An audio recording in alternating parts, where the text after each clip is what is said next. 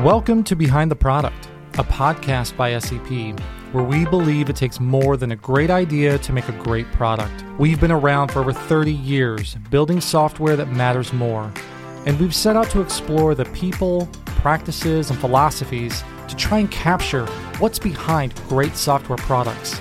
So join us on this journey of conversation with the folks that bring ideas to life.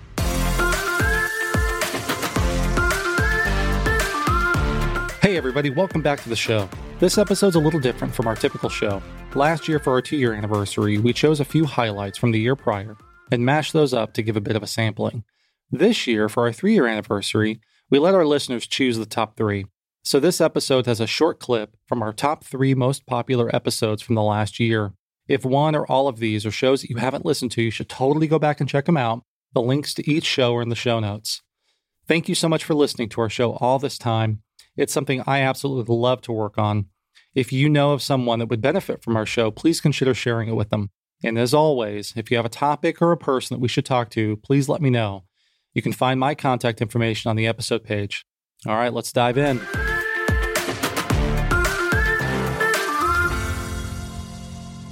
Our first clip is with Lindsay Picardo. Lindsay and I chatted sometime last year, and I really enjoyed our conversation. It's really those two pieces. So helping high achievers navigate this kind of unknown time without constantly overshooting, which is the classic thing to do. And then helping generations, generational divide. It's more about, there's other issues that are underneath that have nothing to do with being a boomer or being a Gen Z or whatever. So I find that to be fascinating, but it's all coming to the surface now. And how we actually see work and the purpose of work has shifted dramatically. And we've got to stay in line with where work is going. Okay, tell me about this. Well, think about our grandparents. Okay, so wait, let's go way back, like 1925. Speaking of technology and information, things like that, electricity was only in half of the homes in the United States 100 years ago. Now that you say that, I feel both surprised and like, yeah, that kind of makes sense. But like, we never thought about that. Yeah. Yeah, my grandpa was born in the 20s. And so you can imagine he had buddies that didn't have power in their home. Wow. Think about and now you and I some of our cars that we drive are like computers on wheels. They don't even have gasoline. Correct. They're not even using standard. And we're sitting here, we've got lights on, we're in this brand new, gorgeous building. All of these things are happening 100 years later. We're thinking about holograms now. We're thinking about, how we upload our consciousness to the mainframe. We're just in a whole different world. So part of the tension that we're experiencing is that every generation that's born is born into a different tech era. And the way that we engage with technology changes our brain, changes the shape, our actual neurological connections, changes the way we relate to people, and changes our communication short code. So that's why we have so much tension. A big piece of this is that you and I were born in a tech revolution, and we'll die in it. Yeah, so we're in this hyper dramatic time where communication has changed completely, and each generation is born in with different communication patterns that they use with their peers. That's so fascinating. So I'm 37. Yep. I was born in 1985. Yep. And I guess that's like elder millennial or something you like that. I was are reading elder about millennials. This. Okay. Yeah. And a couple of things that I find fascinating in this. I've read that us elder millennials, we bridge the divide. I'm air quoting here for the internet listening. divide. Yeah. Generational divides too. Like right. I can hang out with my parents' friends, and I can hang out with people that are a little bit younger than me, and I feel comfortable in both places. But it's fascinating because I'm a digital native. I was one of the kids whose families happened to work in tech in the 80s. So it was still a little rarer back then. I had my own computer when I was pretty young. I think I got my first personal computer when I was 6. Oh, wow. Okay. Yeah. But my parents worked in telecom and technology back in the 80s and 90s. I've noticed, though, that I don't really like texting that much. I do text. Mm-hmm. I'm not a big social media person. I feel uncomfortable a lot of times posting stuff on LinkedIn. Totally. And I read somewhere that the amount of information that gets transferred. So you and I are physically sitting together right now having this conversation. Yeah. We're transferring something like terabytes of information. Yeah. I can read your body language. I can see you nodding. I can hear you. But you go like all the way down to a text message, it's like kilobytes of data. There's no context. There's no body language. There's no tone. That's right.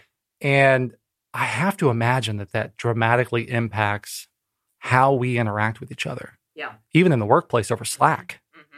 There's like, it dehumanizes things. Yeah. Yes. Well, I think that was part of the purpose of pulling emojis into texting, was to be able to give fake body language through like a smiley face or a frown face or a frustrated face. But you're right. Over 90% of communication is nonverbal. Yeah. So you are like sucking milkshake through a straw. It's like you're hardly getting any. You're working so hard to get a little bit of data when you're texting back and forth. And so you're right. There is so many other layers to being a human being that don't translate straight on just texting. That is true. Yeah. But part of what you're talking about when you say you can hang out with people older than you, significantly older, significantly younger, is that you and I and millennials in general, if you're born in like the 80s and early 90s, you are pre-internet being ubiquitous. Yes. So you remember the world with like phones on the wall. Yeah. Uh-huh. You remember maybe your parents had a car phone that like lived in the car. It was mounted the size permanently. I've got some bag phones in my basement, again, just because. Brilliant. Yes. I remember these things. Yeah, we had records before there was like cool record shops. Like we played records non-ironically, like we meant it. And we taped songs off the radio. And we recorded stuff on a VHS tape. And we used a big old VHS camcorder. And so you remember, and I remember that time. I remember my grandparents, every time I'd come to see them in the morning, they would read through the entire newspaper. I would see they have a specific type of cup they had, a cup of coffee. They always had that in the newspaper. I remember analog days. Wow. Now you and I live in digital too. But think about, I had my kid the other day. She literally was asking me about tapes that you put in a tape player. Yeah. And she couldn't understand how it worked compared to a phone. Like, so you had a tape player that was bigger than your phone, but the tape is smaller than your phone. I don't understand, like a Walkman, like it's so and now Polaroid pictures are coming back as like let's take some mood pictures. Yeah. But millennials lived between these huge tech shifts from analog to digital. And that's why we feel so comfortable we're really bilingual. And every generation has different languages that they use in different circumstances, but tech-wise, we are pretty bilingual. Yeah. We've learned how to stay analog, stay in this side of things, in person, stay connected. And how does that translate in a friendly way, online, email? And I mean, social media is like a whole nother evolution of tech, specifically in the communications world. It's wild. We can go into it, but it's a whole nother thing. It's a beast. Our next clip is with Bob Moesta. Bob and I met at a conference last year, and we had a blast sitting through and talking through his conference talk and had a follow-up conversation on the podcast. Hope you enjoy. Ooh, that's a great intro. What'd you think of Bob's new book? It connected the dots for a lot of things that I had been hearing, just kind of being a longtime Bob follower, so to speak. So I like to listen or read to about anything that Bob comes out with. So I learned a lot of the different things. What was interesting to me was I found these kind of obscure YouTube videos about the red line, green line development method. I think it was like 8 years ago. And so I'm one of the few people that have actually watched that on YouTube. And I found that really interesting. And I've always thought that seemed to be, to me, a common thread that would kind of connect all of the jobs kind of mental model thinking together. And so as I heard you a year or so ago starting to talk about the 5 skills of innovator, I had kept thinking about that stuff. And I'm like, I really want to learn more about the red line, green line stuff, and maybe more about the Taguchi methods and some of the other things that maybe you haven't talked about as much in other podcasts and things that I've listened to. And like, so as soon as I started to read the book, you like started off with that. I'm like, yep, this is going exactly where I was hoping. If you reflect into ShapeUp, like what I would say is I think of ShapeUp as the modern version of the red line, green line. It's very similar in terms of intent and behavior, but it's got better language than what I learned in the 80s and 90s, as I learned it kind of raw from Japan and some other people about kind of learning some of those methods and tools. So the book is really about making sure I pay homage to my mentors, right? I don't know if you can see, but that's a picture of all 4 of them. You got to realize, as a dyslexic, almost illiterate kid at 18 and told that I was going to be a baggage handler at the airport, and then kind of reflect back and go, boy, I've worked on 3,500 products and I've helped all these different companies and I've started my own, like I never would have figured out how I got there. And so part of it is to pay homage because they're past and I feel like their knowledge should be passed on. And at the same time, for people to realize how important mentors are, but also these skills, which I don't feel people are teaching anywhere at this point. It's like the missing secrets of kind of really good entrepreneurship and innovation. So that was really kind of that purpose behind the book. And it was a really fun to write. And to be honest, the book has been done for, I want to say almost a year, but the graphics are the things I spent so much time on because it's like, for me, I'm a visual person. And it was like, I wanted to make sure they matched and they made sense. And I took almost a year to do all the graphics. I love that. I have not followed you for nearly as long as Dave has. So I was kind of coming into this. I've been in tech. I've been in product development for maybe 15, 17 years, give or take. I've been exposed to and used a broad range of tools and techniques. I found it refreshing that you talked about this isn't the prescription. This isn't the golden goose of product development. It's just a tool, or I think you used the analogy, an arrow in your quiver. And I absolutely love the humility in that. Well, it's true. The book has been around for a while. You've also obviously written other books. Demand Side Sales was one that I went back and read a little bit about. I'm curious, why do you think this was important to do now? What's relevant today that you think was good and important to get this out? It's more of a selfish reason than anything else. Part of this is to realize that as I'm 57 and I'm starting to kind of figure out what I want to do when I grow up kind of thing. And I feel like I've worked on a lot of products and I've worked on a lot of things. And so now it's time to kind of pay back or pay it forward, if you will. There's a mechanics problem to this too, which is I have 4 children. They're all gone. I'm an empty nester. And part of this started with, oh my God, I got to clean out my attic or clean out my 3rd floor, which is where I started all my companies. And I have 832 volumes of notebooks from when I was all the way back to, the paint experiment was in there and all that stuff. And so I'm like, what do I do with all these notebooks? And so I spent a week just kind of turning through them and remembering stuff and going like, what do I do with this? And so part of it was the clean out. I think the other part is that as I've been helping teams more and more, and I teach at Northwestern now, and I help out Techstars and Y Combinator and different programs like that. And I was like, what's missing? And so the mental game I went through was I was literally almost a blank canvas. I had curiosity, which was, I think that was very key as having me learn all these things. But then when I take like the top 20 people I've worked with who are just amazing innovators, and I go, what could they do that nobody else could do? I started to see the 5 skills kind of coalesce. And I just started to realize like, okay, this is one of those things where everybody's talking about, A/B testing and boy, you got to test more. That's not what I learned as testing. I got to bring that back. And you start to realize when I talked with people who are really good at testing, you start to realize, no, they're prototyping to learn. They're not actually testing to verify. And you start to realize that language. And so part of this is to realize that as I try to give language to people, and I would say I've been coaching for so long right now that I realize I don't want to repeat myself. And so I'm trying to give people almost the primer to figure out how to interact in a better way. So part of it is selfish.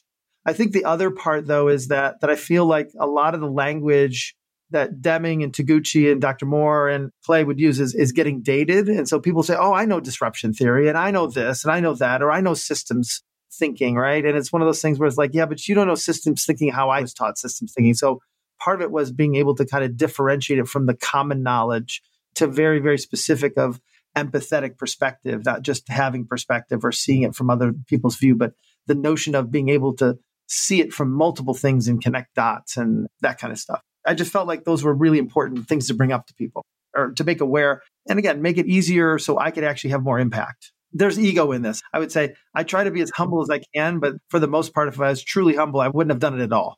That's fair. We all have ego. Well, I think it's good to have an intent to share, right? Your mentors have had a big impact on you. And I think that that's a noble thing to try to pass on the knowledge that you've learned to as many other people as you can.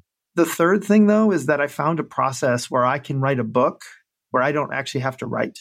And what I mean by that is that this book was written in 10 2-hour sessions with somebody who is a writer who loves to write, but doesn't have topics. And so as a collaboration, I hired them to basically help me write this book. And it's called Scribe Media. They helped me do the last 4 books. usually I always have to find somebody else to be the writer. So I usually am a co-author on it with somebody else, but this allowed me to kind of write a book the way I wanted to write a book or get it out the way it's harder, but like it allows me to actually have that freedom to, when you read it, it reads like I talk because that's what I did. I love that. As somebody that is an external processor, I have a hard time sitting down and typing or writing. I have to verbalize it. So what we do is we spend the first week just framing, who's this for? What are they struggling with? What is the outcomes that they're seeking? What does progress look like? What other things are they reaching for? And then ultimately we break that from like almost a beginning to end view. And then we talk about then what are the systems we need to put in place, which turn out to be chapters. And then we take each chapter and break it down into a system to say, like, what is the function of this chapter? And then ultimately what progress, like, how does that feed the next system? And so we use all of the thinking in the book to write the book. Yeah, I thought it was interesting in the book. You talk a little bit about that process and describe how it works. Maybe to help our audience, one of the things I thought that was good that maybe could help them thinking about as they're picking up. So somebody's going to pick up this book. I think at the end you described, was it 4 different jobs for who the book was targeting? Can you speak to those just a little bit?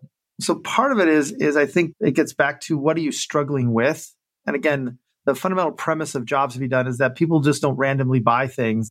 There's causal mechanisms in their lives. So I went off and did research to figure out why do people buy similar books to this, and then basically talk through kind of the context that people are in wrapped around it. The 4 different kind of situations, and I don't remember them off sequence. I was the first one, I think, which was essentially the continuous learner. I didn't have a specific work struggle that was bringing me to it. It was more of just like, I'm already on this thread of being into this stuff. So the struggle you have is you have time. Yeah. I wrote another book called Choosing College. That was it. One of the jobs there is that you'd say it's like a lifelong learner kind of situation, but it's really this aspect of like, I have time. I like to see things from different perspectives, and I want to use it to help me reflect on what I wanted, like the progress I want to make. But I don't have a very pressing problem. It's more about kind of filling my repertoire of stuff I like to do. And so what was the first one? First one was, help me extend myself so I can do better at work. But there's some other ones that help me take a deep dive in an area where I'm lacking. What happens when you learn them, you start to realize the interesting part is these all play with each other, these 5 skills. It's empathetic perspective, uncovering demand, causal structures, cause and effect, if you will, and then prototyping to learn, and then identifying and managing trade-offs. And as you go through it, you start to realize, boy, I know these 2, but I don't know how to do the prototyping to learn, or, I don't frame trade-offs. I try to optimize all the time. It's like, okay, I need to dive deep into it. And so this book is really designed to kind of help you kind of round out the portfolio of those skills, and that it's more about having the set of them than just being good at any one of them per se. The other job was really around an organization. So there's a lot of times where people will know this stuff. So I'm working with a couple of organizations now where it's like the core team knows this, but they want to extend this thinking beyond the team. And so this was about how do we actually build something where we can give it to either onboard new people coming to the team or getting HR or finance or other people in the extended team to realize these are the kinds of things we're doing when we're innovating. And then the last one is really about those people who are, I'd say, the heart and soul of, to me, the world, the small business owner, the startup, the people who run day-to-day things, and that they usually spend more time working in the business than on the business. And can I give them small little things they can do to help work on the business to make it better? And so that's really kind of the way that we literally wrote with those intentions in mind as we wrote the entire book. I love that. The beginning, I'll say, parable or story that you talked through, like your first internship, the way that you defined the difference between an inventor and an innovator, I loved. I never thought about it that way. I've often used language like the difference between creativity and ingenuity. I would consider myself to have a high degree of ingenuity. I don't create anything. I'm terrible at creating things, but I'm pretty good, I think, sometimes at poking at something that exists and seeing a way that it might be able to be better. And that's kind of how I think about the things differently. Yeah. Well, this is where I get into conversation with people say, well, if we can't patent it, it's not good. Right. So you get people who wanted to create new things and they thought engineering was all about patents. And we all know the people who have like 1,000 patents or like, a lot of patents. And it's like, and they're really, really smart, but they're not innovators. They're inventors. They obsess almost like the academic realm. So Dr. Taguchi always used to talk about the difference between a scientist and an engineer. And he would always say, just, you need to remember, you're not a scientist.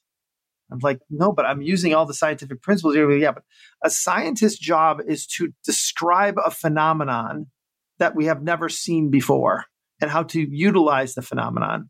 There is no trade-offs in science. It's just truth.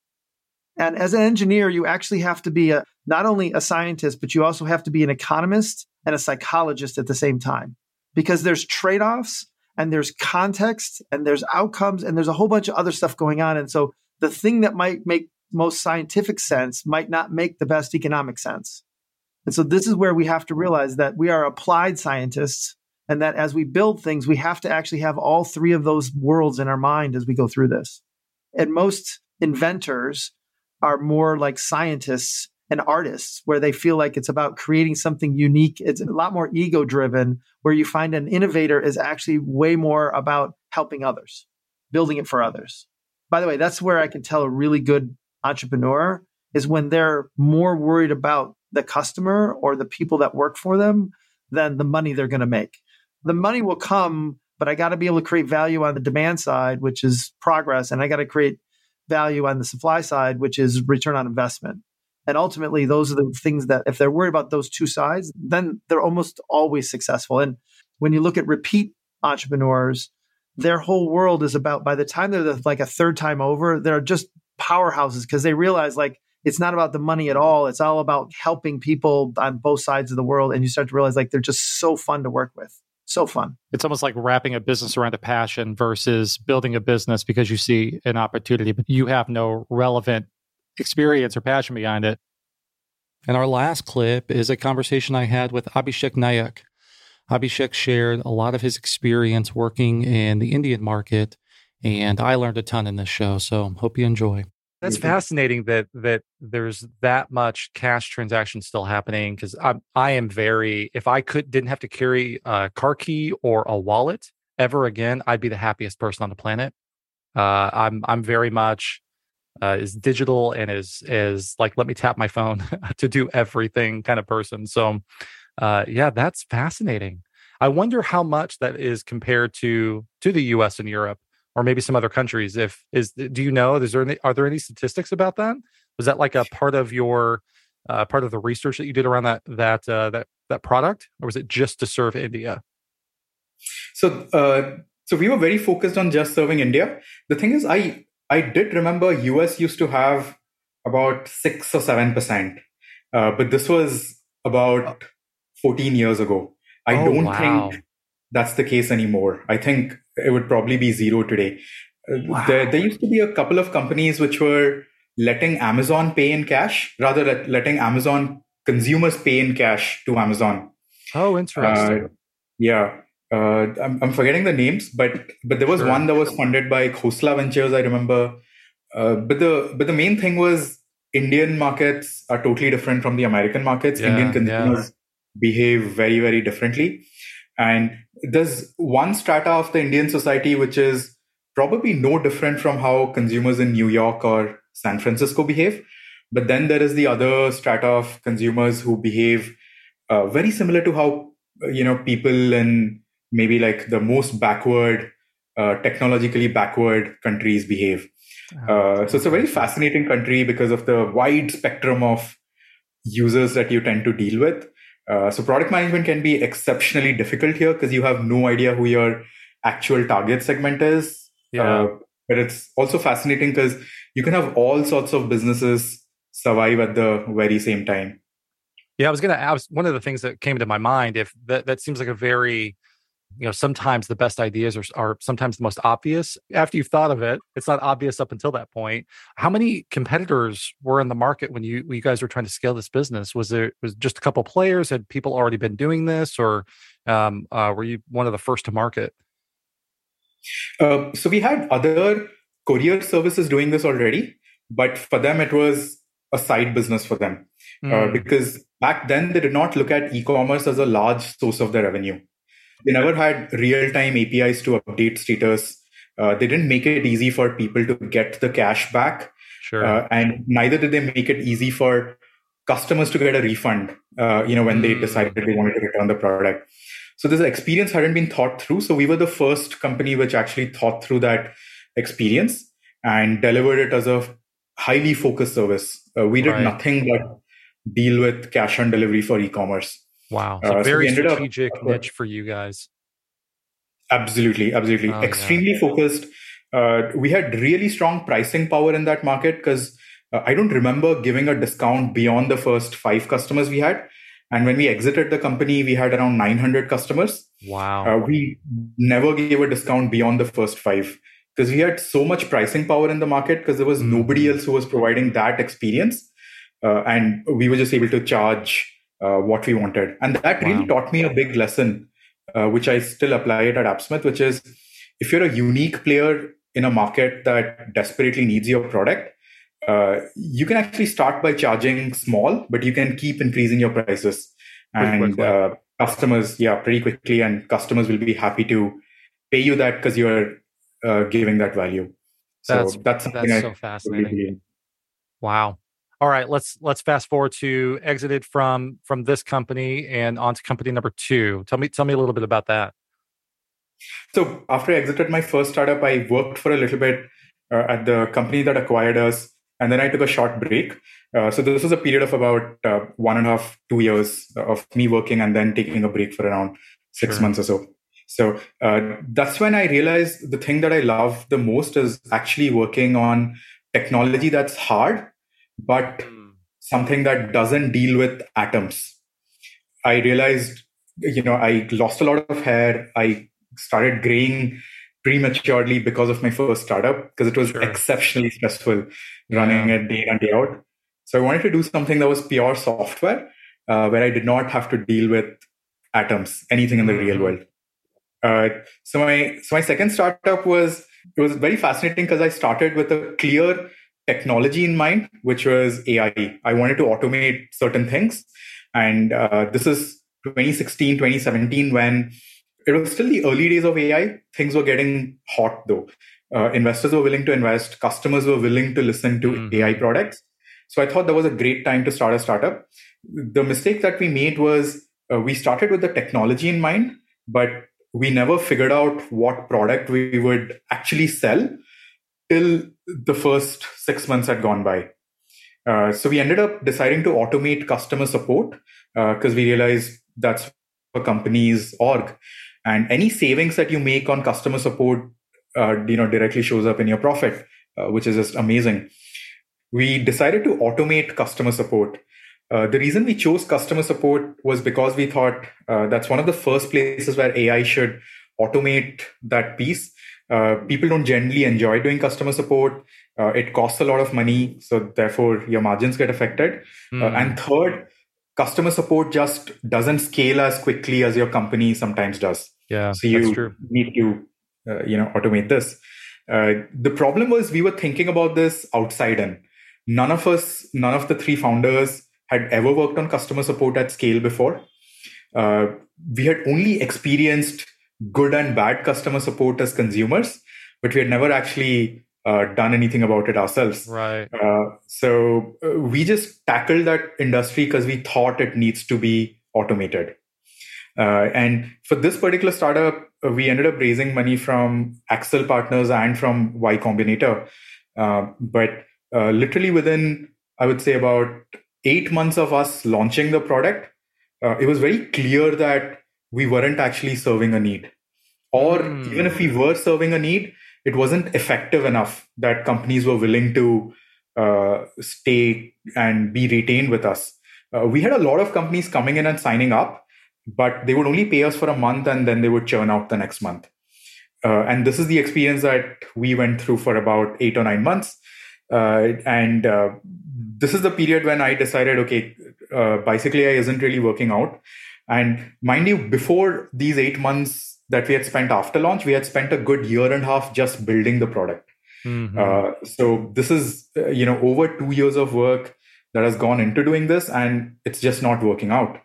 So we decided to stop working completely on AI and actually completely pivot to something else, because all of us had been sick and tired of spending so much time on AI and it not going anywhere. So we decided, let's just build something that we want, something that we would love to use. And then we're going to just build it out, launch it, and see what happens. This was literally at the bottom of our mojo. We were just feeling so tired and frustrated at the end of 2.5 years of doing this. So we decided to build a game and decided to build a trivia game, because that's something that I was really good at, which was trivia. And I thought, hey, let's just do like a trivia game, which is a mix of, there was something called as HQ Trivia in the US that was taking off. And then there was these other trivia products and other trivia games that existed. So the idea was to do something that was a marriage of two, but something that I personally wanted to play. And that was the aim. That's all. That let's build something that I would love, so that we can build it and actually see if it succeeds or not. Because building something that we thought other people would love was not working out for us. So we just decided to do this. So we spent 45 days building this product out. We actually launched it 1 week after I got married, because we were on a tight deadline and we were about to run out of money. So we just had to do like a final sort of expedition, a final quest to do this. So we built out this game thing within 45 days. The crazy thing is, within the first 60 months of its launch, we were at 120,000 DAUs, 120,000 people playing the game every single day. And about 50,000 people playing it concurrently. It was a shocking scale for us, because we went from completely failing to actually having something that people were loving to use and people were talking about it. And those 2 months were an extraordinary period for us, because we learned so much about what does growth mean, what does retention mean, and what does building a consumer product mean.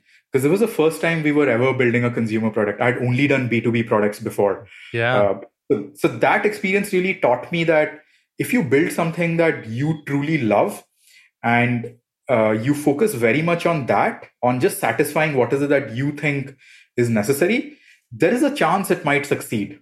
We obviously responded to user feedback very quickly, tweaked the game levels, tweaked the way the game works so that, it becomes easier to play, easier to adopt. So we did all of that very quickly, but it did start with the need that I personally had. So that definitely taught me something. One of the things that we also learned about games 3 months after this was games tend to go up and then they disappear. Because very quick log diffusion. They go through the curve really quick. Exactly.